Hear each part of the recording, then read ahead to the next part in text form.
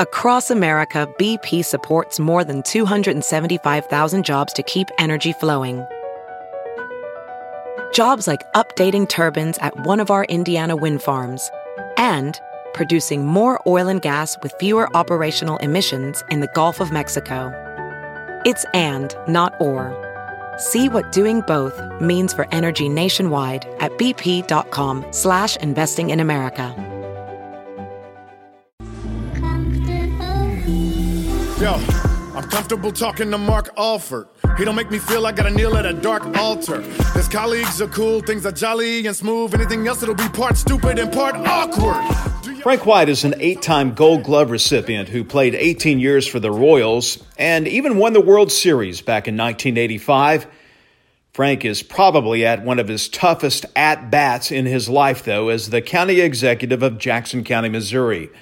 I got comfortable with Frank at my house in Kansas City, and we talked baseball, bass fishing, and the bruises of politics. So welcome. Oh, good to see you. Nice to be with you, Mark. I appreciate it very We've much. known each other for how long now? Oh, my God. Double-digit years. I know that. It's getting up there, isn't it? Yeah, time goes fast. Yeah. When did you stop playing for the Royals? 1990 was my last year. And then I sit out a year. Then I went to work for the Red Sox for 4 years. What'd you do for them? I managed minor league rookie ball 1 year. And then I coached first base in the major leagues for 3 years. Wow. Did you like that? I loved it. 94 through 96, 95, we won the Eastern Division Championship. And we lost to Cleveland in the first round. Yeah. But it was great. Boston was just a totally different animal in terms of fans coming to the games. How so? They're into the game. They were, even when I played against them, you could always tell they were play-by-play fans. You can make a great play, no matter where you're home team, visiting team, they cheer you, and they just appreciated really good baseball. And they came to every game. They packed every night. It was 33,000, and they were into it. And they did their own players the same way. They when they didn't make good plays, they let them know about it. But it was just a great atmosphere for baseball. Now you didn't live there, did you? I lived there during the summer. Yeah. We went. Well, you go to spring training, and then from spring training to Boston, and spend the summer there. It's kind of expensive up there, isn't it? Yeah, it was. You didn't make any money out of it, but the atmosphere was great. Being able to be with a different organization for the first time in your career, and understanding that everybody's trying to get to the same place as the championship, but everybody's got a different way of doing it. How is the Red Sox way different than the Royals way? Well, I think money would be one. Yeah, they had a bigger spending. I think they're more progressive in the free agent market, salaries, things like that. I think it's how you select your players. That was the first time that they came in with the statistics, the Bill James statistics, and they tried to put teams together based on those statistics. And that was probably 96 when they like in the movie Moneyball. Yeah, same way, yes. And so everyone else was still doing it the traditional way. Right. And they were trying to put it together by guys' numbers and things like that. But what we found out, though, that really if you take a guy who's made his career batting 7th or 6th in a lineup and doing very well, doesn't always translate into batting 4th and being that guy that make the difference on another ball club. How much does character matter in building a team?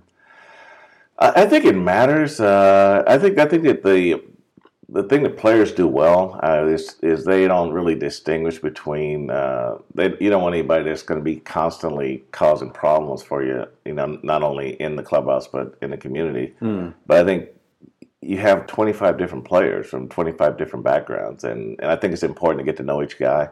The bottom line is getting to the umpire saying play ball and focusing on winning the game. And then over time, you work on the other things like teamwork and chemistry and things like that. So now you still do some things for the T-Bones, right? What's your position with them? Well, a minor league team here in Kansas City. Well, when I left the Royals, Chris Brown in '85 was our bat boy in the clubhouse, and now he's been a GM over at the T-Bones for I think going on his 12th year this year. He was the bat boy when you were with the Royals? He was a bat boy, yes. Wow. And that is your boss. And so when I left the Royals, he called me and said, "Hey, come hang out over here for a while." And I really didn't want to get away from baseball. I love teaching baseball. I still do private lessons on Saturday mornings and try to help kids. And I coached Little League for 3 years before I went into politics. So I think it's just good to go over there, and you got a lot of players who, for a number of reasons, are not with affiliated baseball teams, and they want to get back. Their goal is to be picked up again by a major league team, to get back into minor league ball and continue their career. So it could be injuries, it could be maturity issues. So they're staying in shape, they're getting to play and hoping to get noticed. Right, and the league is scouted. It's heavily scouted, and everyone's looking. What it's good for is, let's say you got a minor league team, and you have an injury, or you have a player that's been sent to another level up, and you don't think you have a player that's ready to make that change. So they'll go down and they'll buy players from teams like the T-Bones and try to fill that spot until they get a guy ready. And sometimes that's all the guy needs to reestablish himself and get more of a look from a major league club.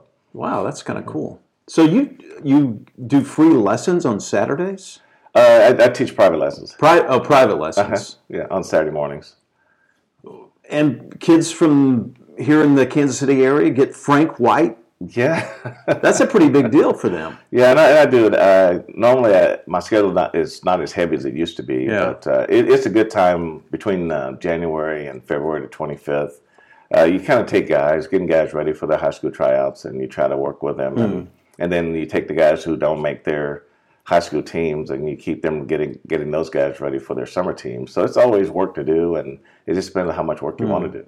Is it building the mechanics or building on the mechanics they have, or giving them a morale boost? Well, I think the confidence is in how they perform, and you're looking for ways to teach them to be aggressive and to be confident, and you work on their fundamentals. So as their fundamentals get better, then the confidence level goes up because they're starting to see success and they can experience it time and time again. Who was it in your life that gave you that confidence? You know, my dad, really, because he was really he loved baseball, and he made sure I played, and he attended all of our games, and having good coaching at a young age. I think it was more when you're in the city, your parents are working, so you need a coach that doesn't mind come picking you up and taking you to practice. And then my dad would come pick us up after practice. And who was that? What coach really did it for you? Coach Brown. He was my coach from 14 to 18. I played with Hallmark Cards in the Connie Mack League, and he was that guy that just mainly he was kind of like Dick Hauser in a way. He just sort of stayed back and let you do your thing. And we practiced really hard, and when the game came, he just got out of the way and let us do it, and that was a lot of fun. So tell us about baseball. What years were those here in Kansas City? Oh boy, I tell you.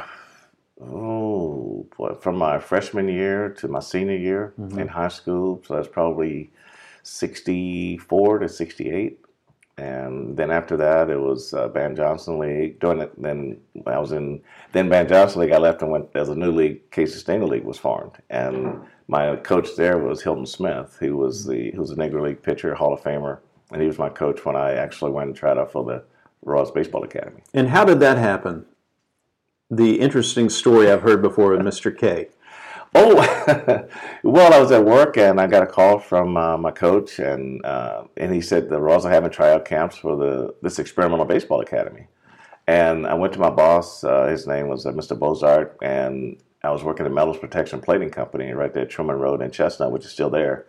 And I went to him and asked him for a couple of days off, and I was afraid because I thought he was going to say no, but he thought about it a little bit, and he gave me a couple of days off. I went down.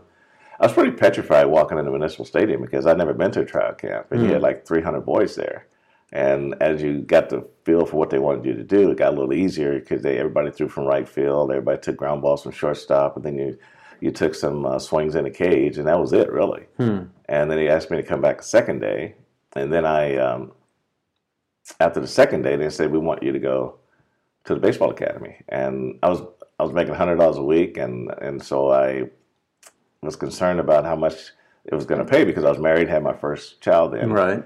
And the next day, his chauffeur came by, And Mr. Kaufman's chauffeur came to your house. Came to my house. The guy who owned the Royals. Yep. Yes, he did. And he came by the house, and he pulled up in a big blue limo, and and we did 29th and Olive, and you put a limo on somebody's block. Everybody came out to it. And so the chauffeur's name was Blanche. And so when Blanche came up to the house, he said, "Mr. K would love to talk to you." And I said, "Okay." And so I went out to the car. He opened the door, and he wasn't in the car. And he said, "Oh, he's on the car phone." I had no idea about a car phone.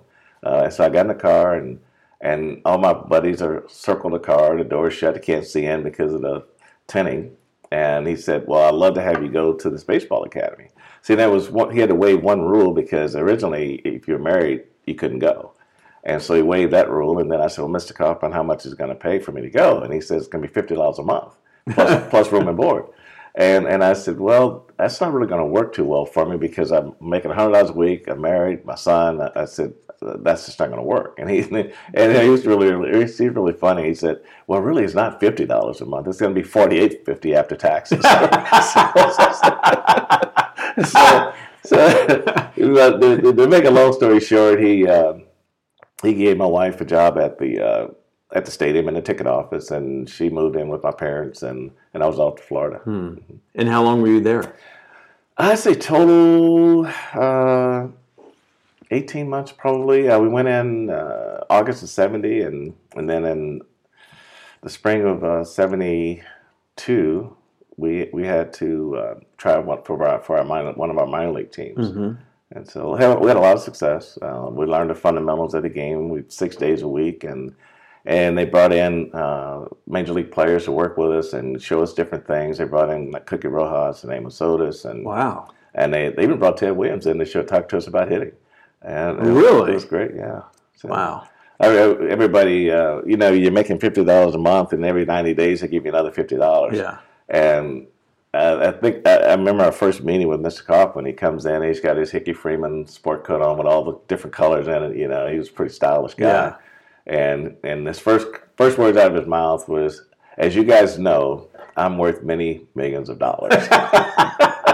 so everybody's looking around like, "Oh boy!" So it was pretty hilarious. He seemed like a neat guy. I would have liked to have met him. He was great. I mean, he wouldn't come in the clubhouse and get on us about anything, and he was at every game.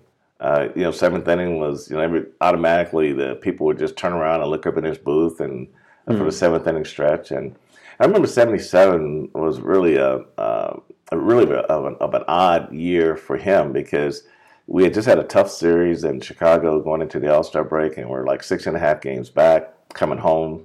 And he called a meeting, which he never calls clubhouse meetings. So everybody's like, "Oh man, this might be," we were expecting a doozy that day. But then he just came in and just told us how he felt about us, and told us how confident he was in us, that we were the team that could win the Western Division. And wow. And then he gave everybody an envelope with $200 in it. And he said, "You guys go out, take your ladies out, have a good time, and come back and let's win." And we came back, and right out of the chute, we won 16 games in a row and lost one. I think we won 10 more in a row, and pretty much the season, it was over. I think that's the year we won 102 games. So how did you what was your first year playing for the Royals? 1973. It was interesting in that back in those days we had to work in the winter, and I was coming out of AA. Because you didn't make enough money? Didn't make enough money. Yeah, no. Because it wasn't bonus babies. A bonus baby back in those days, $30,000 was a bonus baby back in the 70s. So we basically, in rookie ball, they paid everybody $500 a month, and AA was $600 a month, and AAA was like $750 a month. And your season only goes from April to end of August, so you had to get from end of August to next April. And my first year, I drew unemployment, and because I couldn't find a job for 6 months. And so then the second year, Mr. Kaufman's chauffeur came up to the house to get in his limo. He said, "I want to take you somewhere." That's okay. So he took me over to the labor union over on Armour, and gave me I got my union card, my laborer's card, and they were in the last year of building the stadium.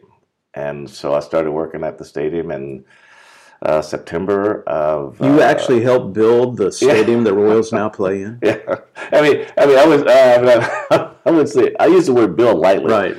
But you were involved in it. Yes, I started working there in September of '72 until April of '73, and when I left for spring training.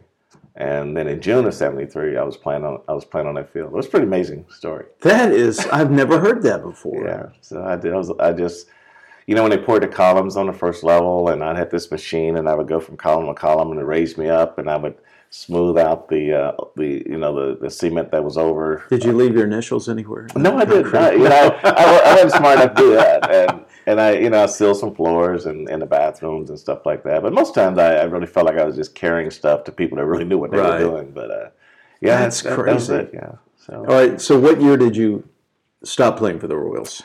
Stop playing? Yeah. 1973. So I played from 1973 to 1990. 90. Mm-hmm. What was that like, your last game out there? My last year with the Royals wasn't very good. I mean, it wasn't very. I didn't like it at all. Why? Well, because I think sometimes when you played a long time with a team and you expect things to go a certain way in your last year, and it sort of went the way of not a guy who's been here for a long time and has been well respected and deserves some sort of respect going out. It was more like.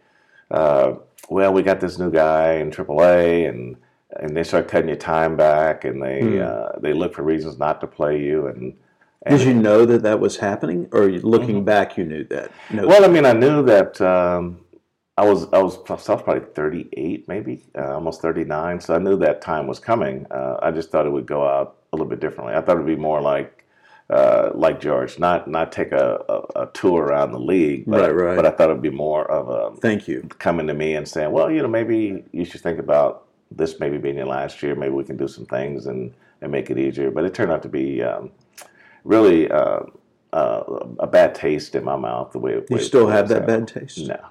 No bitterness. I'm matured past that. Yeah. So I think that you just have. I think as you get older, you get more prideful and. Yeah, and I think that you just have to make sure that you did everything that you could do that wouldn't cause any long-term embarrassment. So I was just determined not to say or do anything that I would regret the rest of my life. Did you want to go back and work for them in some capacity in the front office or coaching or? Well, the Royals didn't really have that history back in those days. Usually, when you're done, you're done, and a lot of our players went to other teams to either play at the end or either work at the end. And then it wasn't until I think 97, because I'd been with the Red Sox for 3 years coaching. And then after the Royals made a change with Bob Boone and Tony Musa came in, and that's when they offered me the job to coach first base. Right. And what was that like coming back to coach first base? I really enjoyed it. I think the fans enjoyed it a lot. I mean, I enjoyed seeing when I was coaching first base with a Red Sox uniform. It was weird, but I think that the perspective that I was able to get from going to another team was very good. I mean, I really felt like just getting away from Kansas City for a little while, and at that time KC was going through a big change in players, and it was right after the strike year '94. And they went really young, and it wouldn't have been as good of an experience then as because I was with the Red Sox, who we knew were going to be challenging for a division championship. So it was a lot of fun. So then, after your baseball days, what did you do? Well, when I was at the Royals, I went from coaching first for 3 or 4 years to the front office, where I was a special assistant to the general manager, and then I decided I wanted to try coaching and managing in the minors, and that's when I put my name in the hat for the AA job, and it was probably '04, and that's when I started managing in Wichita. So I managed there 04, 05, and 06, and was really lucky to manage some of our better players through that time. And in my last year in 06, that's when I had Billy Butler and Alex Gordon and Zach Greinke and Hoshaver, and I had pretty much every number one draft choice that we had in our system that they thought was ready to play at the higher levels, and then we had other number one draft choice that we'd gotten from other teams. So we went to the championship series and lost to Corpus Christi in game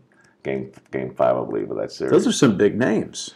Yeah, I mean, it was a great team. I mean, Billy Butler led the league in hitting. Alex had a great year. Granke was on his way, and then that was after he had the issues here in Kansas City, and then he came down and played under a major league contract for a while. But then when he was assigned to AA for the rest of that year, it was a lot of long talks after games, and he was a smart guy, and he. You just had to spend a little time with him and make him feel like he was part of everything, and it was fun. He was fun to have on the team. How did you end up? You sold roofing, or you were with a roofing company here in town, right? Mm-hmm. How did that happen? Well, that happened after when I started on broadcast for the Royals, and there was a dispute between myself and the Royals on contracts and things like that. And so I decided that I wanted to move away. I didn't want to get pigeonholed in one area. I wanted to be a lot broader. And then I thought I'd have a career on TV. But after the next year, I think it was 11, I think it might have been, then they decided they were going to make a change. Did they tell you why? Fox 4 said it because the Royals felt I was too negative on the broadcast. And negative or truthful? Well, it's always been an interpretation. But, I really felt like, and then I had to reevaluate it, and I said, well, if it was true, then you'd hear from parents and players and wives and girlfriends and things like that. So all I heard was good things from people. So you think there was another reason?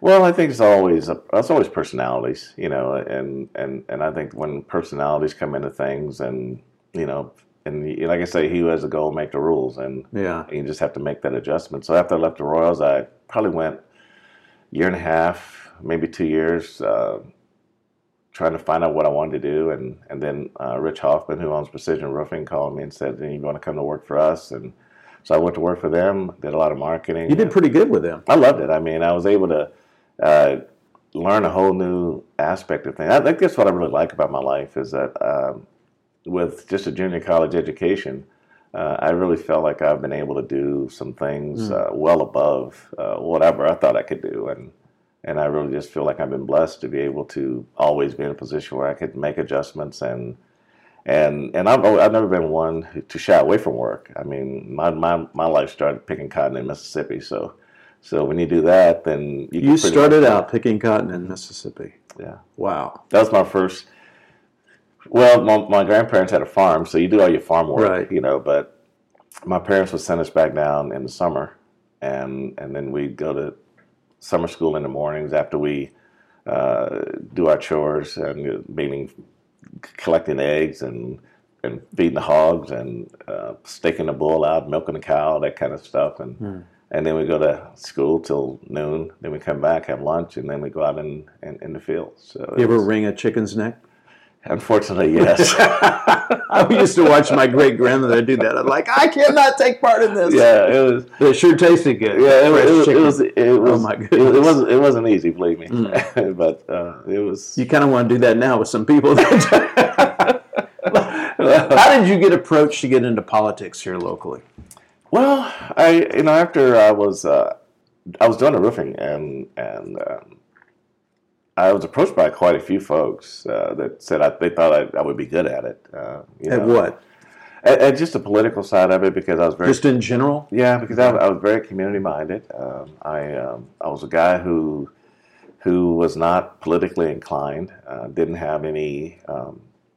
doesn't have any real projects or anything that I wanted to get done. My only thing I wanted to do was being out of that realm. You always ask yourself, why things don't get done.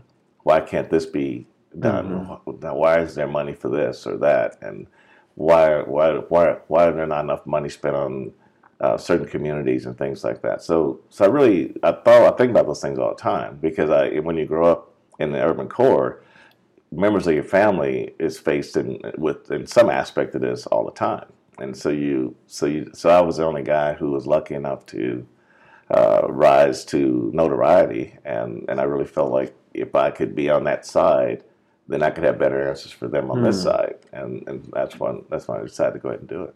Is there an imbalance in spending for the urban core in Jackson County versus other programs that are No, suburbia? I don't think so, because most all the funding that the legislature uh, allows, that funding is based on these agencies coming in and going in front of them during budget time, and, Right. and so they give an idea of who these agencies are. So it's really a lot more equitable than one would think. And you not only with the legislature, but then you also have your agencies that apply for combat funding, and agencies that maybe with the new Children's Service Fund that was voted on. So these agencies wait for these groups or these organizations to come to them and present, and then they make decisions on whether or not they're going to fund them and things like that. So they approached you to run for county legislator. Did you think you had it was inevitable that you were going to win? Or did you think, oh my goodness, I don't know if I want to do this? Well, the one thing I don't ever do is I never take for granted that things are going to go right. I remember winning my first 8 Gold Gloves. I never expected to win them. I never thought about it. And when they called me and said you won, then I was just really excited. Then I was in the season where I was confident that I'd win my 9th, where I played 150 games, only made 4 errors that year, didn't miss a ground ball, didn't miss a thrown ball. I made 4 errors. They were all thrown errors to 4 different first basemen, which is kind of weird. But I only made 4 errors for that year, and the Gold Glove went to Harold Reynolds. So that's the only year that I expected to win, and that would make me the first second baseman to win 9 Gold Gloves. So when I didn't win, then I was mad at myself, because normally I don't let myself go there. And so people say, well, you have name recognition, you're going to win. But I never take that for granted, because as long as people have to vote, then you really can't put yourself in that mindset that it's going to happen. You still got to do your work, and you still have to work as if you're losing. And I think that is the approach I take. So then the opening came for the county executive. How were you approached to run for that? My colleagues on the legislature, they really felt like I was the guy that they thought could do the job. And did they say why? I think they had confidence that, I've spent a year with them on the legislature, and I think it's how you handle yourself. You try to be a voice of reason all the time. And I think in my mind, it was a big step for me. I said, boy, I can't believe they're asking me to do this. But when your colleagues are showing that kind of confidence in you, then you feel like, okay, I can get it done, and just surround myself with people that can help me adjust. And I was going to be really starting with a very experienced staff on the executive side. So I had a lot of experience to get me going. So I was really humbled by the fact that they wanted me to be that guy, and so that's why I accepted to do it. So what happened? How did the relationship change between you and the colleagues once you became county executive?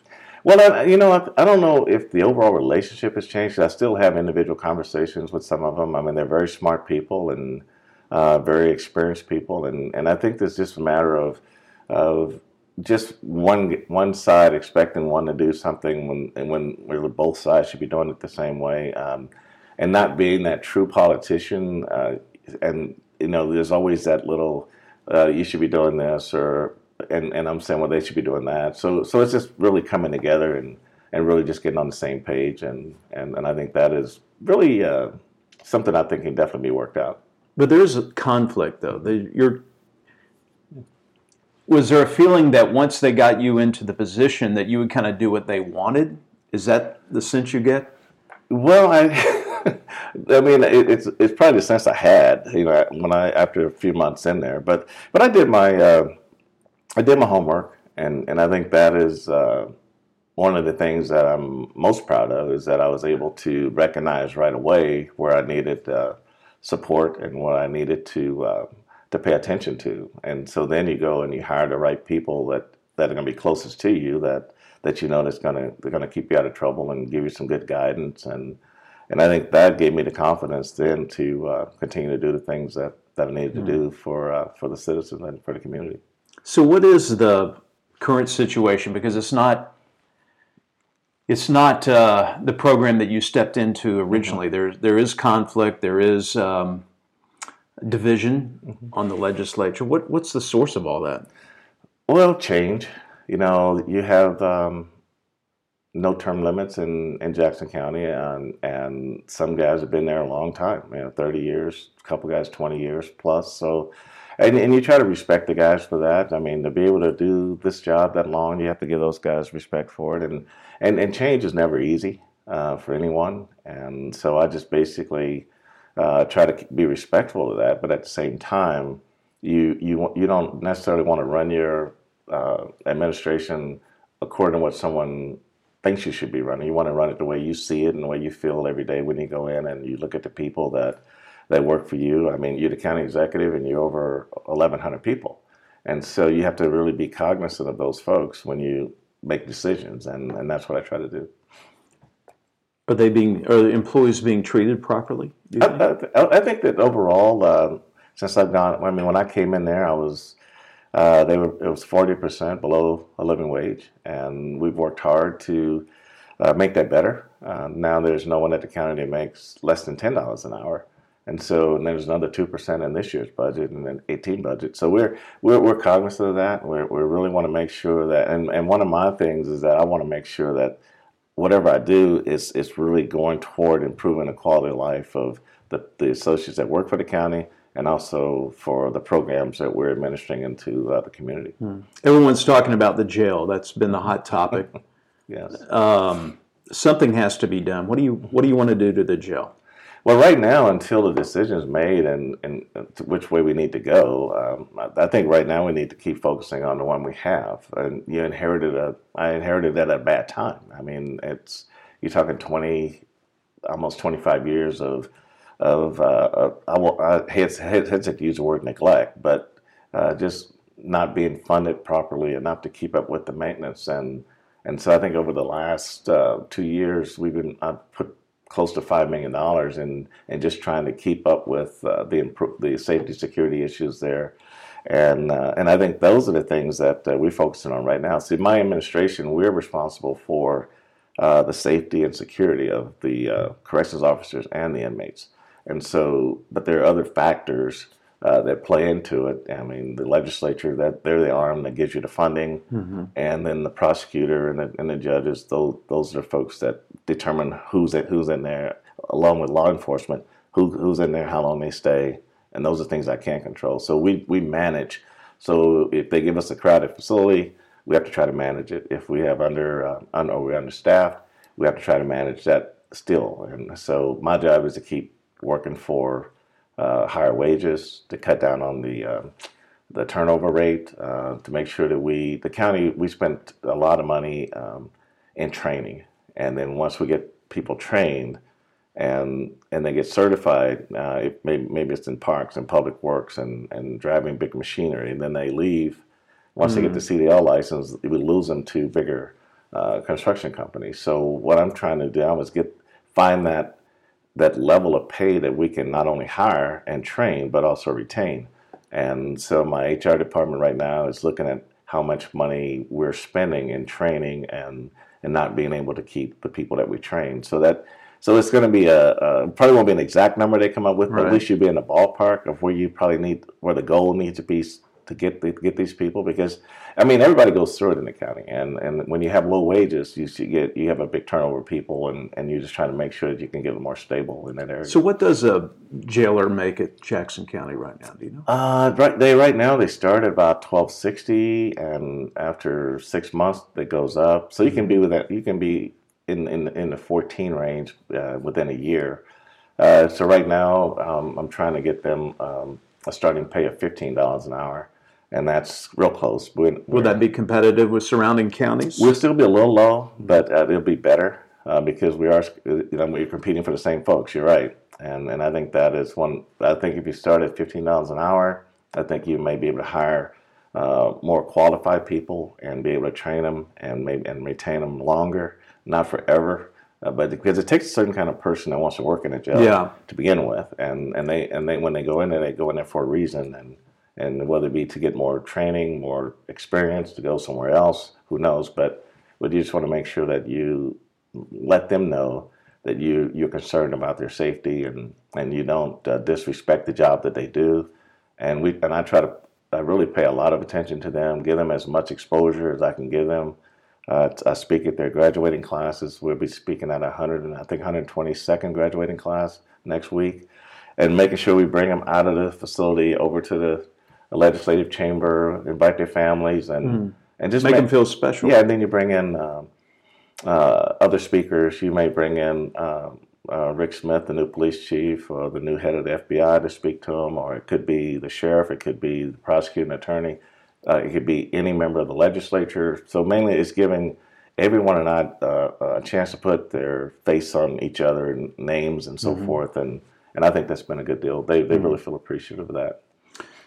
So when's the election again for county? There's a primary in August. And This August? This August, yes. 2018. And you're running? Yes. How do you feel about that? I feel confident. I mean, Mark, I really feel like I'm doing the right thing. I really feel like I have the passion for people. I love people, and I really believe that everything we do in life starts and ends with people. And I think if you give your people the tools that they need to be successful and get out of the way and let them do it, I think you get good results. And I think we've just been able to hire some good folks and really make that a little bit easier. You know, hiring Diana Turner as the acting director of the jail, and Isaac Johnston was promoted to deputy director, and that's 50 years of correctional experience between those two folks. And in total, the guys that we've hired to try to get accreditation back to this facility. So we've got over 100 years of experience at the jail now, and with the training and the passion that they have for getting it done right, I think that's going to help us. What's your next phase in life? Retire. Retire and do what? What do you want to do when you retire? I'll just go back to doing what I probably normally would be doing if I didn't have this job. I would probably, for recreation, I'll be fishing. I'll be playing golf. You a big fisherman? Yes, I love it. What kind of fish do you like to?